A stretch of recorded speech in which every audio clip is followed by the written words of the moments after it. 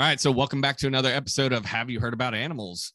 Bee edition. What's up? Bzz. What we want to do to start off is thank everyone that listened to our first episode. Our first episode did really well without being known. Without being known. Bee. We're going to do a lot of bee puns today. I hope you guys know that. Just because we feel like it. All right, it might get a little abrasive now. All right, I'll chill. I'm just kidding. So anyways, we're talking about bees today, and a herd of bees is called a colony. Or you could think of it as a hive as well, hence the term hive mind. All bees are attracted to one singular thing, which is the queen bee.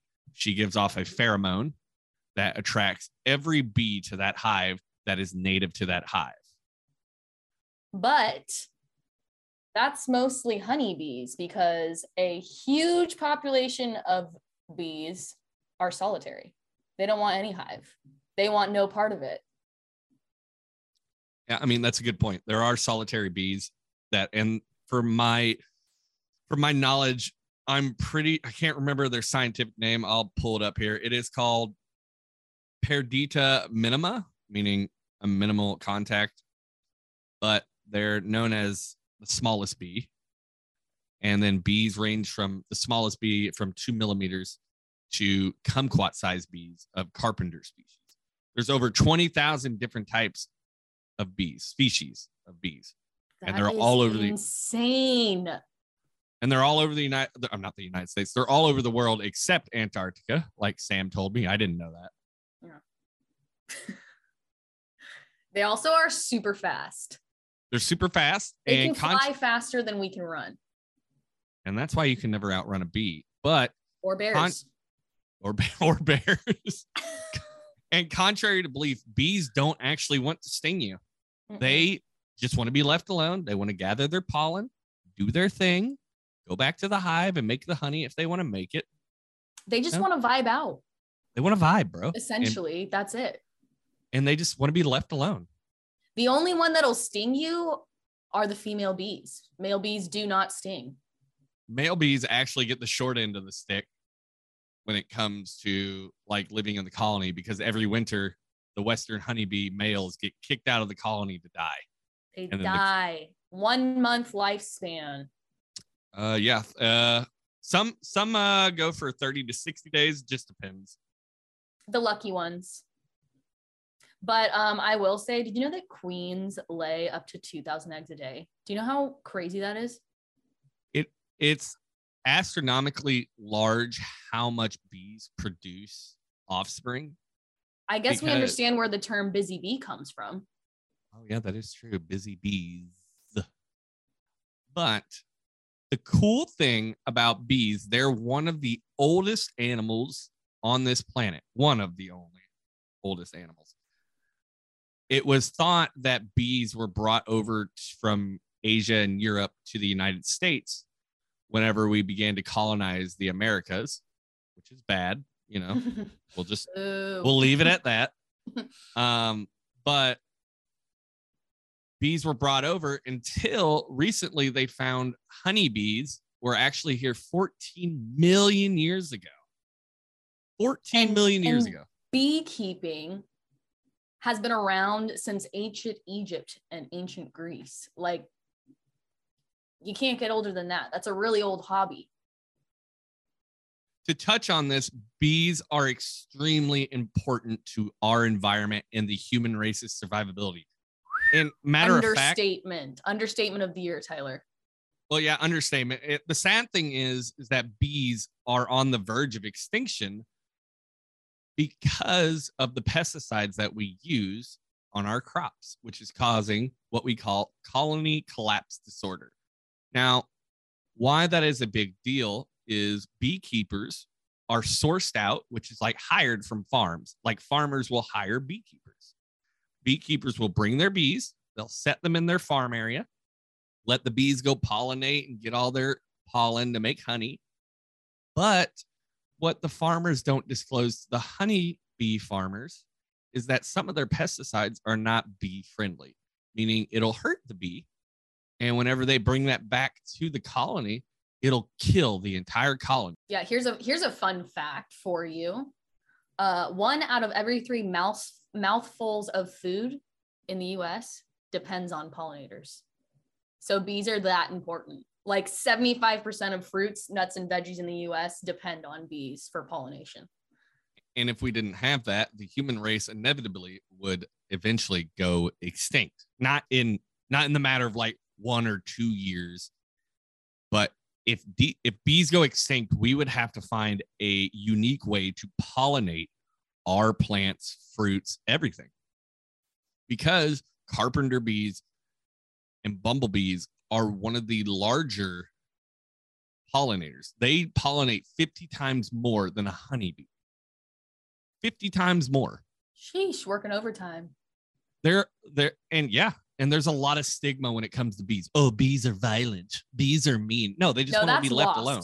We don't like wasps here. I don't like wasps here. Contrary to belief, wasps are also indirect pollinators on accident. They don't mean to, but they'll do it every now and then. If it's not intentional, it doesn't count. So, little fun fact about wasps. I know it's not a bee, but a wasp is a pollinator of a fig. So you can't eat figs if you're vegan because you're eating wasps, because when the wasp goes into the fig to eat it, it actually gets absorbed by the fig and then becomes the actual fig. So that's how figs get pollinated. Gross. Yes, very gross, kids. Don't eat figs. They're horrible. No, I'm just kidding. I'm completely like switching gears here. Did you know that beelines are a real thing?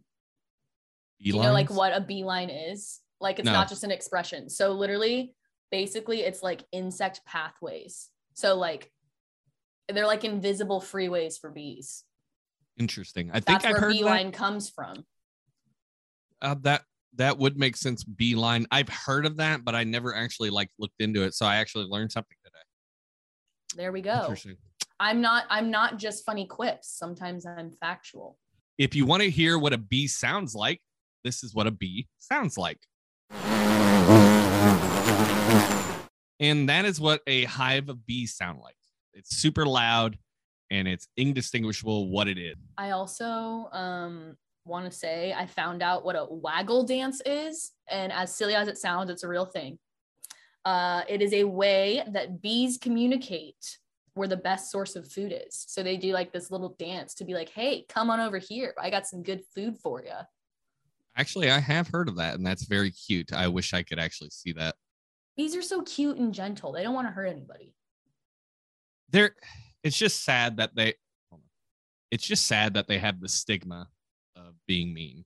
Like, there's a lot of animals out there that have the stigma, oh, they're mean, evil creatures. No, they're just misunderstood, and leave them alone. That's pretty much with most animals. Just leave them alone.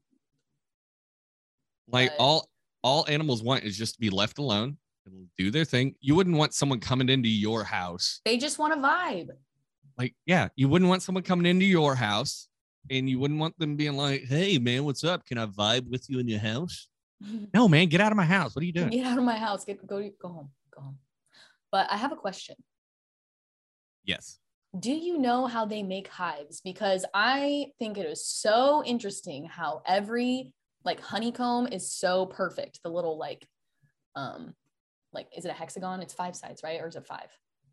It's honestly not really an honest true shape because it's more, you could call it a hexagon. It's not really defined.